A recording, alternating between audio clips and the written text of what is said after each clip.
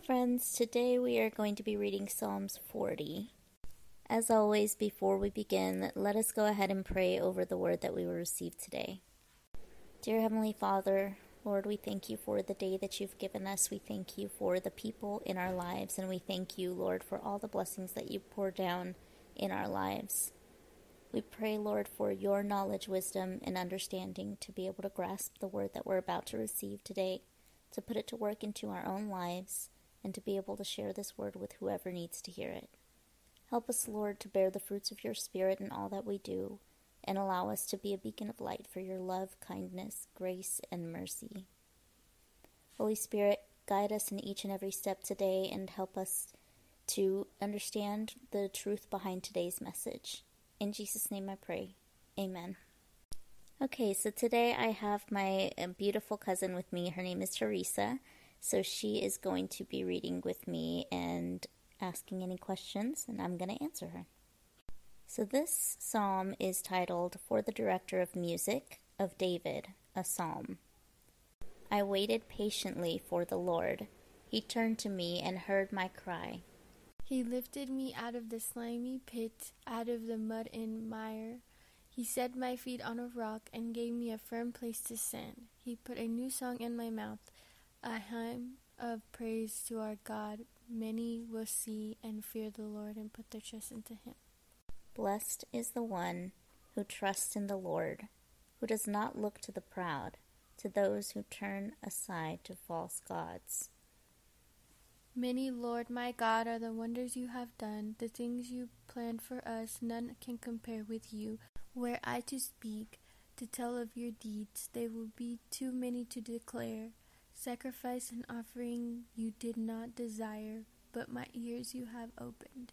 Burnt offerings and sin offerings you do not require. Then here I am, I have come, it is written about me, and in the scroll, I desire to do your will, my God, your law is within my heart. I proclaim your acts in the great assembly. I do not seal my lips, Lord, as you know. I do not hide your righteousness in my heart. I speak of your faithfulness and your saving help. I do not conceal your love and your faithfulness from the great assembly. Do not withhold your mercy from me, Lord. May your love and faithfulness always protect me, for troubles without number surround me. My sins have overtaken me, and I cannot see, are more than the hairs of my head, and my heart fails within me. Be pleased to save me, Lord. Come quickly, Lord, to help me.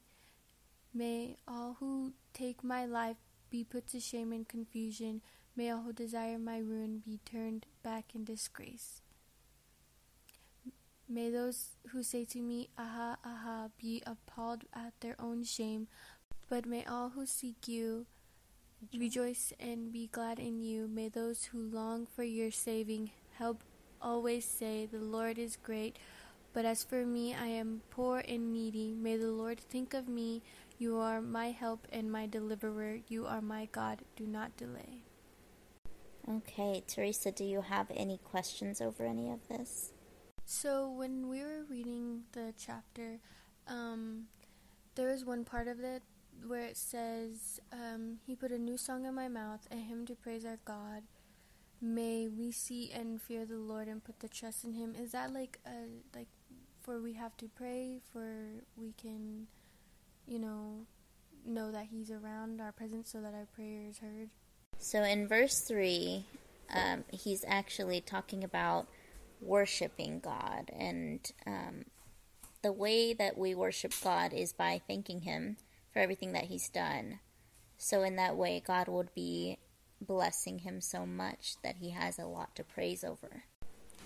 So whenever it says, Bless the one who trusts in the Lord, who does not look to the proud, to those who turn aside to false gods, is that like saying we shouldn't idolize famous people and we shouldn't idolize the people we watch on TV, and the only person we should idolize is God? But also it says who do not look to the proud. Does that also mean people who think too highly of themselves, that we should not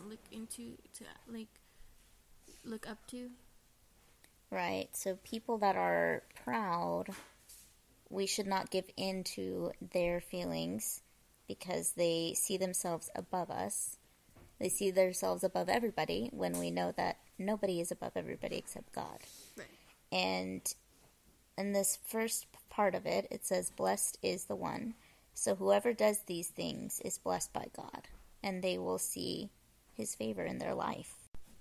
Okay, so the blessed, where it says, blessed is the one who looks to God, and so the other false gods that everyone chooses to follow, he's the only one that could lead onto God and doesn't see all the other stuff that everybody else is following, because God is by him, and he knows that the only one above all of us is God and Jesus and the Holy Spirit. Yes. Alrighty. And the one where it says, sacrifice and offering do not desire, but you have opened my ears. Burnt offerings and sin offerings. Exactly what does he mean, sin offerings? Is it like we're washing ourselves from the sin and we are like, what is it called? Repenting? So before Jesus got crucified, every year they would do, during the Passover, they would sacrifice the most perfect lamb that they had. It has had to have no imperfections, and that would cleanse them of their sin. So it would be called a sin offering. But when Jesus got crucified, then we didn't need a sin offering anymore, because Jesus could satisfy that for all eternity. And then another one is, I proclaim your saving acts in great assembly. I do not seal my lips, Lord, as you know. So is that saying that no matter what evil people are doing, like, we rebuke that because we're saying the Lord, like, we rebuke that, and then the Lord, in the name of Jesus and stuff? Is that also... So a lot of people that follow God, a lot of Christians, they will downsize what God has done for them to avoid confrontation, because there are a lot of people that don't believe in God. So they will either say very little about what God has done for them, or they will just not say anything at all. But here he's saying, I'm going to tell everybody about everything that you've done for me. And then it says, I speak of your faithfulness and your saving help. I do not conceal your love and your faithfulness for the great assembly. Does that mean that no matter who's around or who he's with, he's not ashamed that he's with God and that he believes in him and that he's there for them? Exactly.